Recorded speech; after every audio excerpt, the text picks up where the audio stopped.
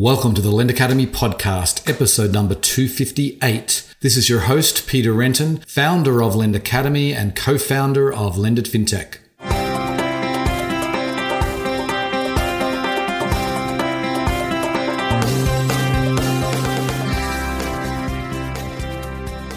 Today's episode is sponsored by Lend It FinTech USA. The world's largest fintech event dedicated to lending and digital banking is going virtual. It's happening online September 29th through October 1st. This year, with everything that's been going on, there will be so much to talk about. It will likely be our most important show ever. So join the fintech community online this year, where you will meet the people who matter, learn from the experts, and get business done. Lend It FinTech, lending and banking connected. Sign up today at lendit.com/USA. We have a very special guest on the show today. I'm delighted to welcome Rich Cordray. He is the former director of the CFPB, a position he held from 2012 through the end of 2017. He was the first director of the CFPB. And he's also recently written a new book. It's called Watchdog: How Protecting Consumers Can Save Our Families, Our Economy, and Our Democracy. We talk about a range of different topics here. We talk about payday lending. We talk about overdrafts. We talk about the Supreme Court decision. We talk about innovation and how the CFPB really encouraged that. And we talk about open banking and much more. It was a fascinating interview. Hope you enjoy the show. Welcome to the podcast, Rich. Glad to be here. Okay, so you've obviously you've got a very interesting background, but one thing I just want to touch on that I was reading about in your background, going back many years, you were actually a Jeopardy champion back in the 1980s, I believe. So why don't you just tell us a little bit about that experience and how how it influenced your future from back then? Well, that was my deep, dark strategy for paying off student loans.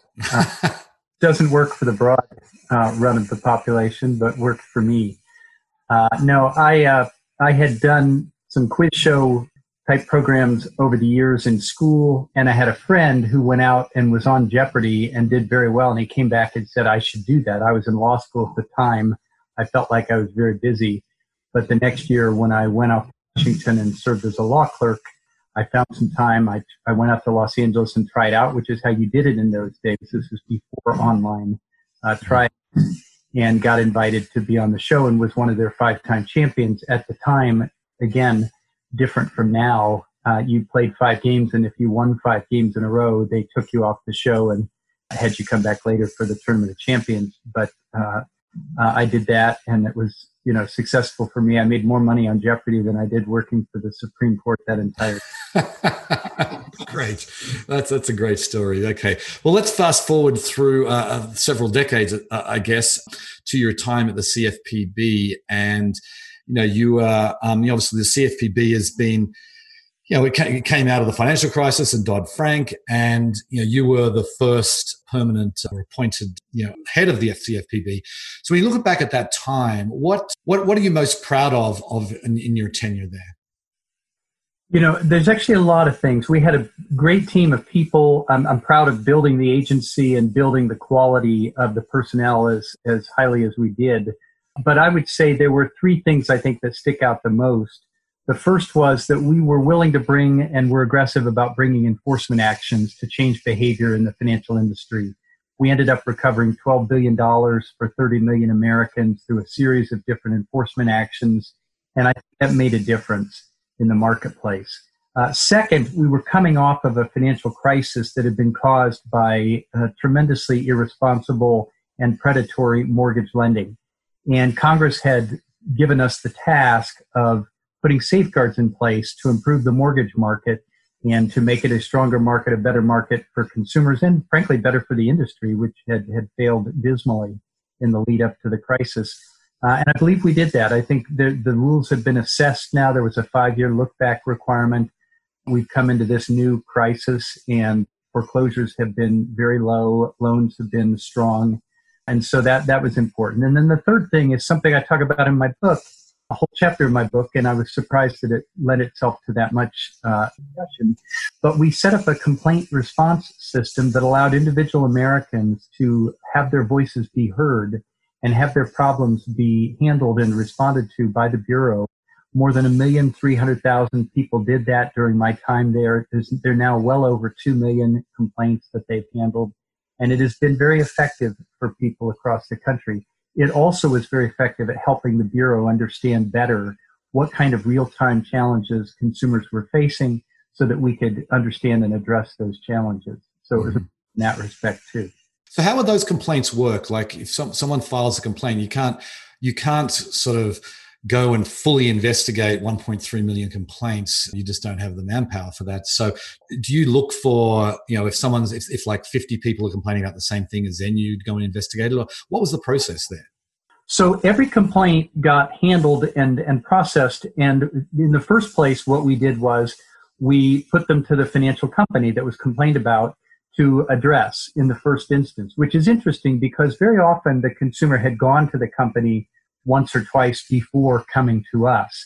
But we found that when we were looking over their shoulder and we made it clear to them that if they didn't process complaints appropriately, that could be the basis for an enforcement action, they were more responsive. They gave them more respect. They gave them more time, more effort. So that was important. But as you say, it was also important for us to recognize that to do meaningful interventions on these complaints, we needed to look for a pattern of problems that consumers were facing. And when we found that, we did take enforcement actions. And we did look at companies through our examination process, our supervision process, to clean up those kinds of problems. I tell a story in the book about a young service member and his father. He was put into a very predatory auto loan. And it turned out it was part of a network of lenders across the country that were doing this to service members who were ripe targets for abuse. They're young people out on their own for the first time, guaranteed paycheck from the U.S. government. So they are very handy targets for a lot of predators.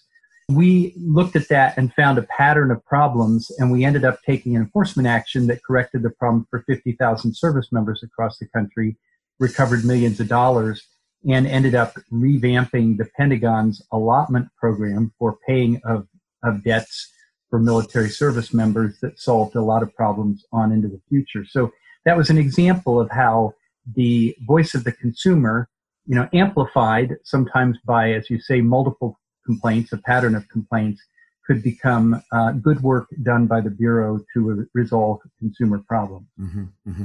So do you think that, during your tenure, do you think that you had an impact on the behavior of companies in financial services? Do you feel like the fact that they knew that there could be an enforcement action against them changed behavior?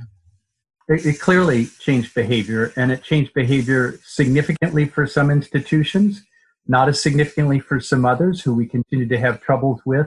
Of course, these things are uneven across an entire marketplace with lots of different players, but they certainly understood. And by the way, it was part of the resistance to the Bureau. There was significant resistance to the Bureau and efforts in Congress to slow us down or intimidate or impede us in various ways because companies didn't want to be told what to do. They didn't want to have the law enforced aggressively.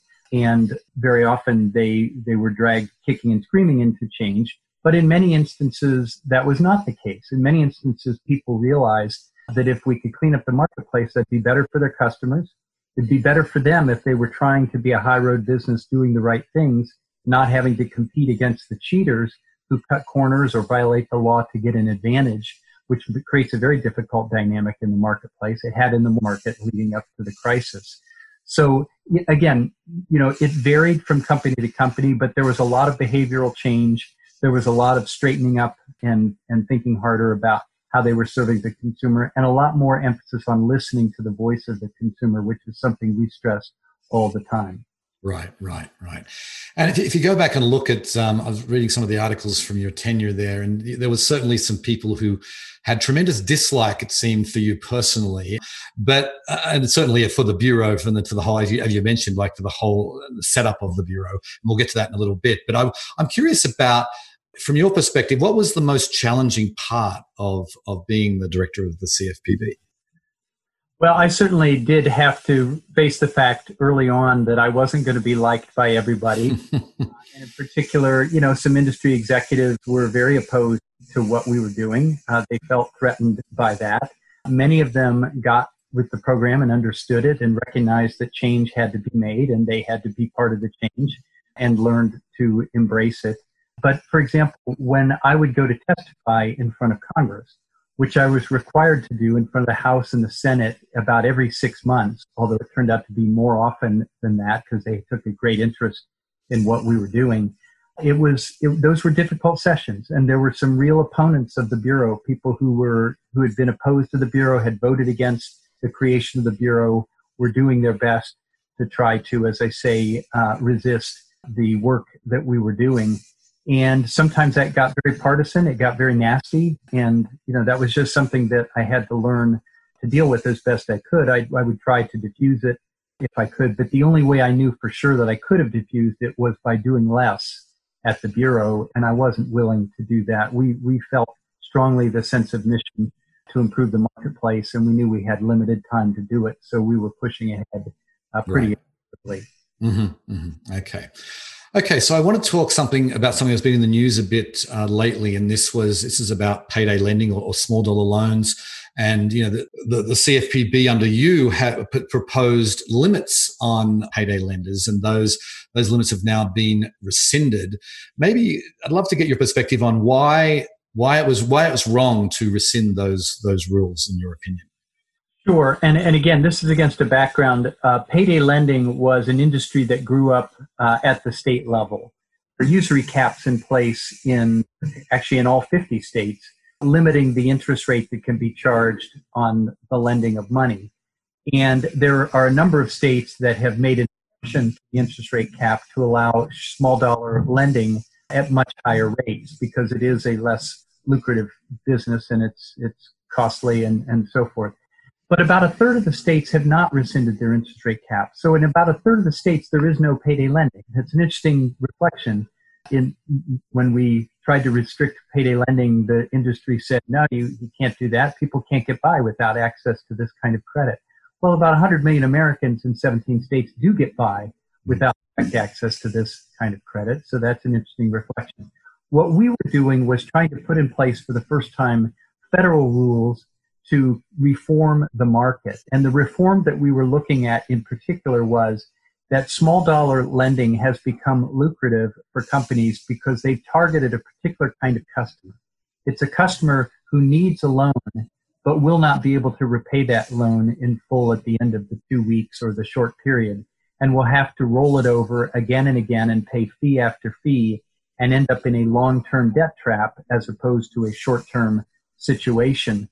At very high rates of interest. We're talking 390% on average and sometimes exceeding 500% annual rates of interest, obviously ruinous to people's finances if they're stuck in these loans for a long time. So the reform that we put in place as the first rule governing the payday lending market was that if you were going to make a payday loan or vehicle title loan, you had to first make a reasonable assessment that the borrower would have the ability to repay that loan when it came due without having to immediately reborrow. And that's a principle, the ability to repay principle that has been put in place in the mortgage market, in the credit card market, works very well. It's typical of traditional lending. Typically, a lender will not lend to a borrower unless they know the borrower is likely to be able to repay, or else they will lose their money. It's just that this particular industry is different. We analyzed millions of payday loans and found that they made most of their money off the trapped repeat customers who were paying fee after fee and ultimately might well default, but by then the payday lender had more than made their money back. So that was the gist of the reform rule. Now, it would have definitely affected the revenue and the business models of payday lenders as they exist today, and they have been deeply resistant to that all along. And after I had left the Bureau during the last few months of my term, they did go back to the Bureau and have gotten the Bureau now to rescind that rule, although that's going to be challenged in court. And I think the ultimate outcome at the moment remains highly uncertain. But that was the reason why we attacked this problem. That's the problem we were trying to take on. And that's the reform we were looking to put in place. Right. And it makes obviously logical sense that if someone's taking out a loan, it would make logical sense that you should check to see whether they could afford it. But anyway, I want to talk about, there's payday lenders, and then there's the installment lenders, and that are often 10, 15%. But there's in between, and I'd love to get your perspective, because you hear from the advocacy groups saying that anything over 15% is unacceptable, it's too high, and there's obviously usury caps in many states. But what about those companies that are lending money? And like we talked, this US Bank has a pretty significant lending program. It's not payday. Same with Key Bank. There are other smaller banks that have this, and there's many online lenders that have programs. In your assessment, is there a line in the sand? Like, is it 36%? Is it 15%? Or is there a line in the sand where you say that is unacceptable, and it's going to be harming the consumer? Or how do you know? Like, there are some lenders that I know that have fairly like rates in the high double digits that go out of their way to try and make sure it's a positive outcome for the consumer. So where do you stand on that? Well, look, I think if you're talking about a rate that's in the high double digits, it's very difficult to make that a positive outcome for the consumer. I mean, it's possible in individual instances for some particular reason, but in general, that's not going to help people's finances. And the argument here over access to credit is, should there be access to credit of any kind whatsoever, no matter how harmful it may be, or should it be only access to beneficial credit? Now, the consumer groups typically draw the line in the sand at a 36% rate of interest. That's sort of the top end of any kind of credit card program. It's become a settled number around the country at the state level. I personally think that that's a reasonable level, although I think you could add certain fees. Again, short-term loans are more expensive to make, more cumbersome to make, and less lucrative. So when I was the director, we encouraged US Bank to pilot a program that turned out to be somewhat higher than 36%, but well under triple digits, or under triple digits, and Fifth Third and Key Bank. And to see some banks trying to offer a small dollar loan product, and many credit unions offer such a product, I think is a good thing. It creates competition and shows that small dollar lending can be done at more affordable levels. You don't have to be at a 390% rate of interest to make money in this market. And so I'd like to see more banks try to offer a more beneficial product. But I don't want to go back to, there were some banks, including Wells Fargo, who at one time were offering those high triple-digit loans, interest rate loans, and they were really mimicking the payday lending industry and bringing that industry into the banking process rather than coming up with decent banking loan programs of which, as you say, there are several and there could be more. I thought was the wrong approach. Mm-hmm, mm-hmm. Okay, so I want to talk about overdrafts. And you talk about this in your book, and it's one of my it's certainly a personal pet peeve of mine. So I want to give you a situation where someone overdraws their account by $10. They pay a $35 fee. If that person pays back that fee and the original amount in 7 days, I did the math. It's an APR of 18,250%. Why do we have a product like that? And I know you took action. You took some actions. You talk about in your book against some banks on this, but the digital banks, many of the digital banks are really using this sort of no overdraft as a selling point. And I'd just love to get your perspective on how you feel about overdrafts in general.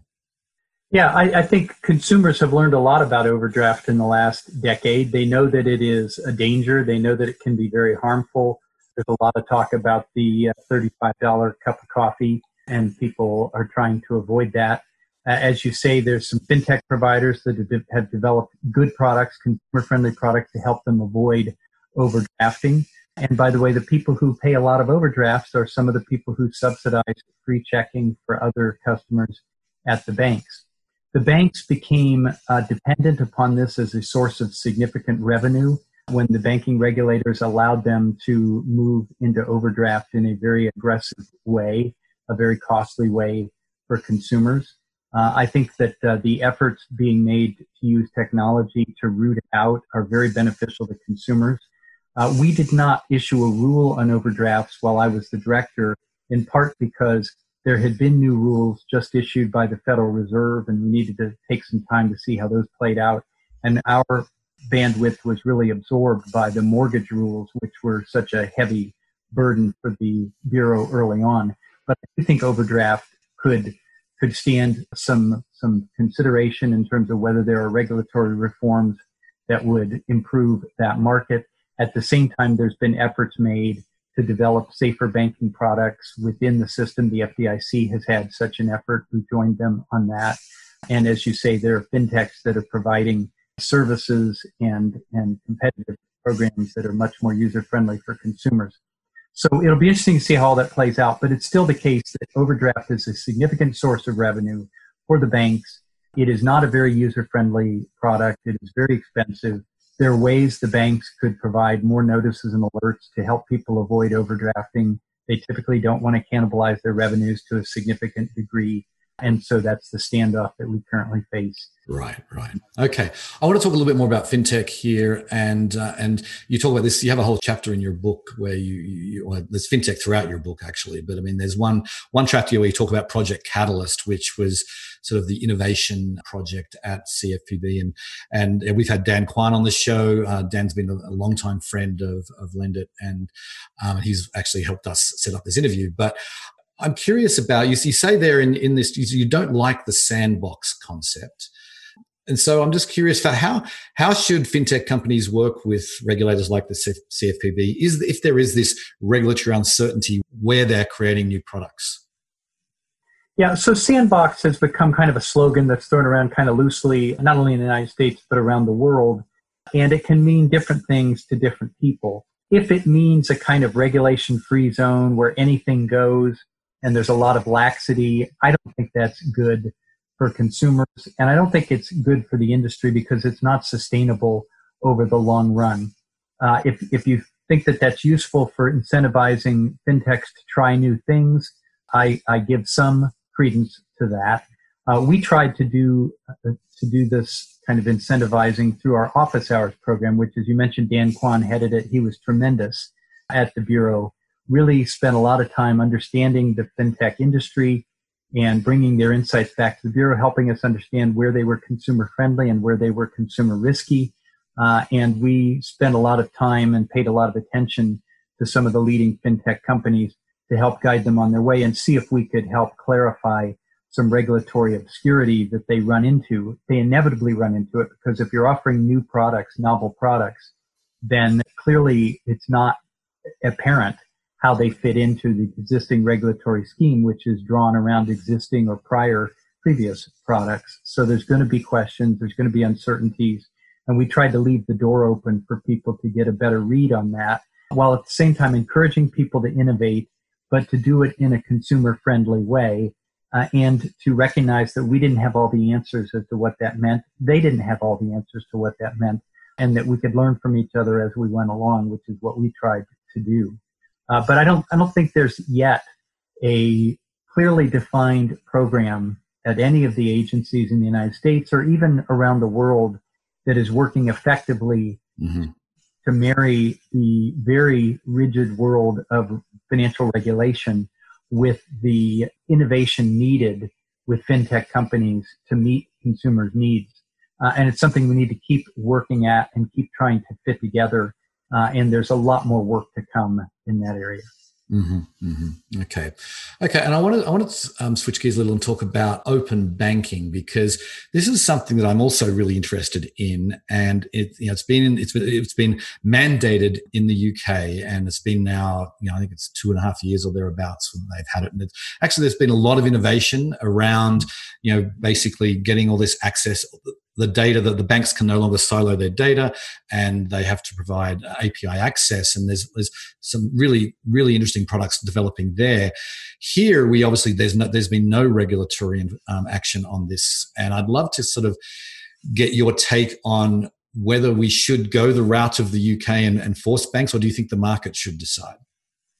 That's a great question, because it is, as you say, being done very differently around the world. In Europe and the UK, and frankly, increasingly Canada and Australia, there are open initiatives that are regulatory in nature. They're being driven by the regulators.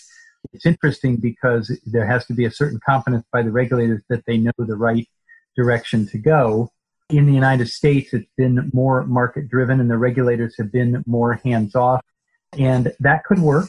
It's possible. The difficulty in this area is that there's a real disconnect between individuals who want to control their own financial information and the biggest financial institutions, the banks, who have a lot of that information and have put time and effort into assembling it, analyzing it, organizing it, safeguarding it, and the like. I firmly believe, and we made this clear when I was the director of the Bureau, that information needs ultimately to be controlled by the consumer. The consumer permission it. The consumer should direct its use. The financial institutions have resisted that, and there's kind of a three-way battle going on. There may well be ways to establish standard-setting organizations. I've done some work with Finicity, and they're working on the FDX standard-setting organization that may make a difference in this industry. The FDIC actually just today put out a request for information to understand more how it could assist in standard setting.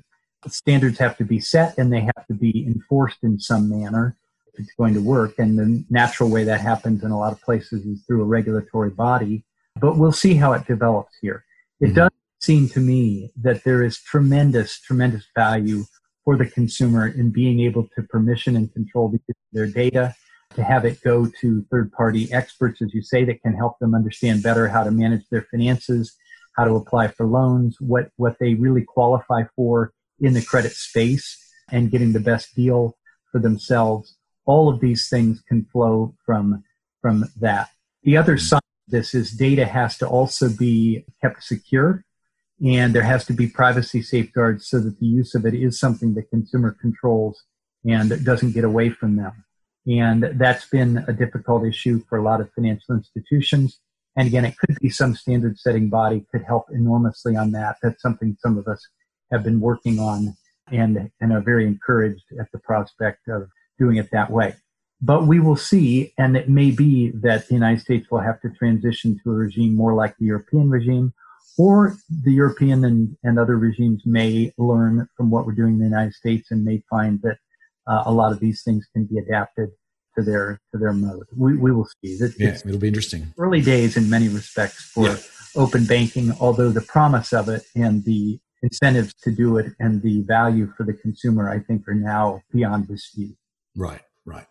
Okay, so we need to talk about the Supreme Court decision that happened earlier this month, I think it was, and it was basically struck down the CFPB leadership structure as unconstitutional. And I thought, that's a really sad day for the CFPB. It's a sad day for consumers. And then I read your op-ed in the Washington Post where you said, actually, it's not really, there is a silver lining here, and more than a silver lining. You said it's actually really a win for consumers. Explain why you say that. Yeah, and in some respects, I'm one of very few people who are in the best position to assess the and the benefits of that decision, having been the first director and led the Bureau for 6 years, obviously the longest tenure in the Bureau's history. I can tell you that I don't think that my work would have changed much at all if I had been removable at will by the president as opposed to removable for cause. There's a kind of independence that comes with that. You're hedged in by a lot of different influences and circumstances in any event. But at the same time, it wasn't going to change my approach to the mission of the agency. The other issue that was at stake in the case was whether if the leadership structure of the Bureau, the independent tenure of the director, was found unconstitutional, was that going to somehow upset the apple cart for everything the Bureau had done over the last 10 years? And was it going to perhaps even put the Bureau out of business for the future?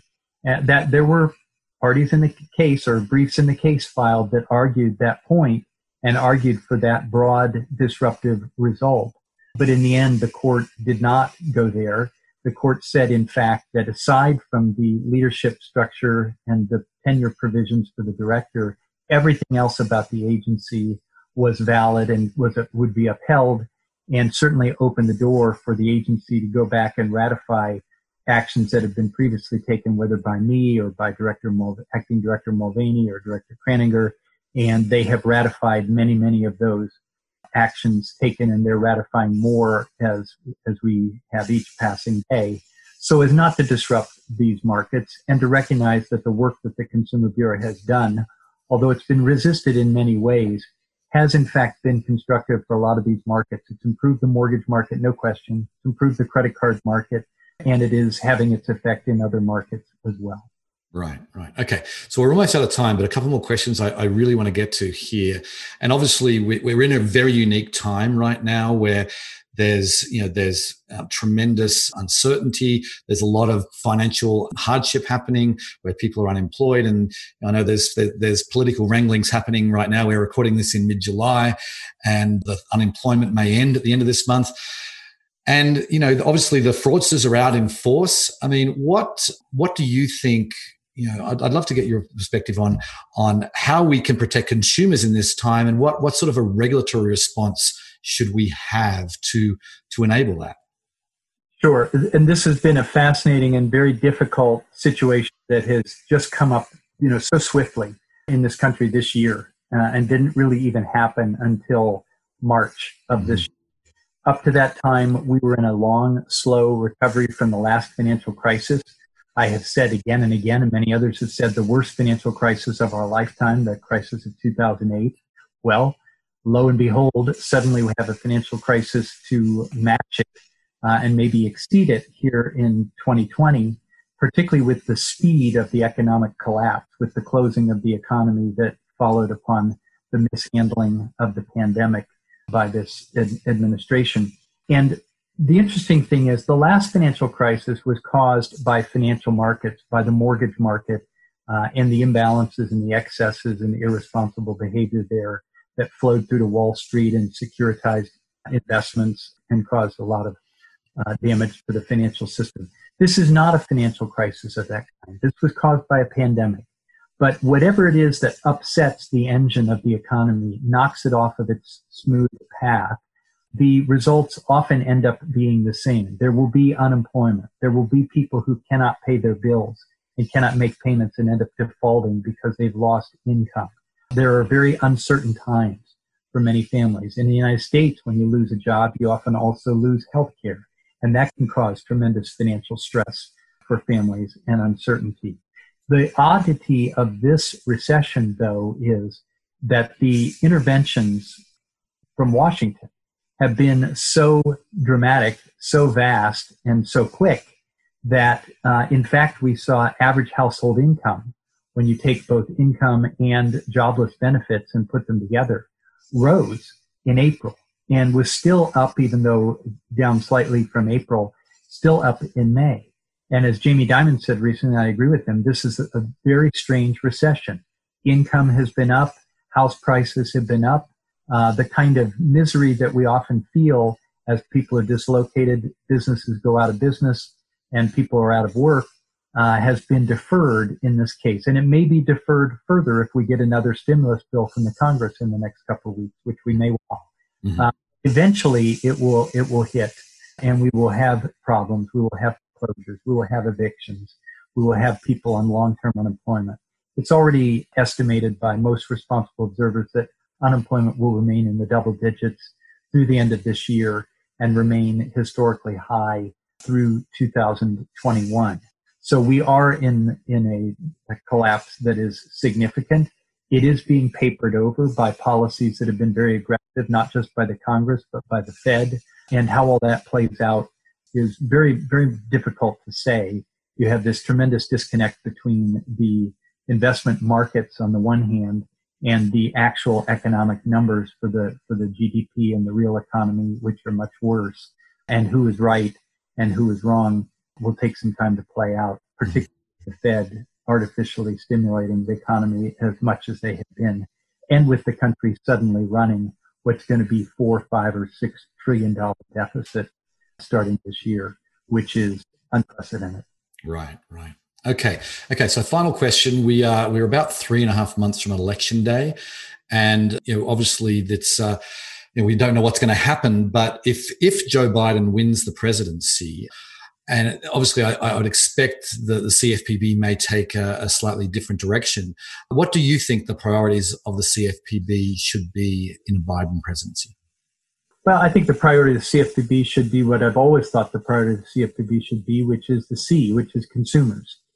And in the time where the pandemic and its effects are going to continue to mean a lot of hardship for a lot of Americans, and again, maybe it didn't happen in April for some of them, maybe it didn't happen in May, but it will happen for many of them eventually here. There's going to need to be a vigorous response from the CFPB. They're going to have to try to protect people in terms of their credit reports. They're going to have to protect people from abuse and harassment by debt collectors. They're going to have to think about how we transition out of a period where people haven't been able to pay their mortgages, haven't been able to pay their rents, and what kind of public policy responses there need to be.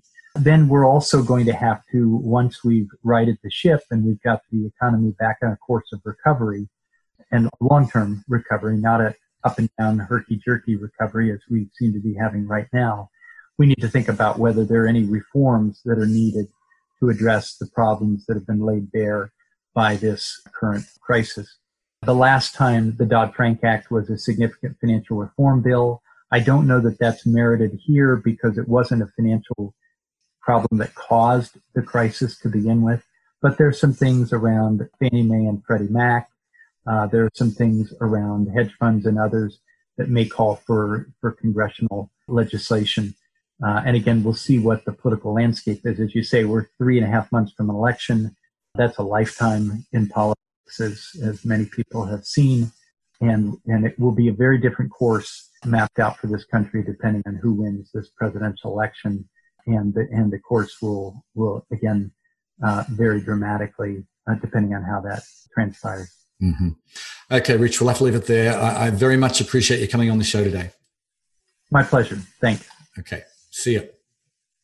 You know, if every financial institution really had the best interests of consumers in mind with every single thing they did, then we wouldn't need a CFPB. But the reality is they don't. And even there are some that either by errors of omission or by hiding things in the fine print, you know, they try and get away with things that really is not in the best interests of the consumers. So, you know, there are those that have tried to really just dismiss the CFPB as something that's worthless. There are those that have, you know, that really have challenged it. Now the Supreme Court has ruled, and as Rich said, that's actually really a net positive for consumers. And I think that it is good that, as Rich said, it changes behavior, knowing that there's a watchdog out there, that financial institutions can't just have free rein. They've really got to have the best interests of their consumers at heart.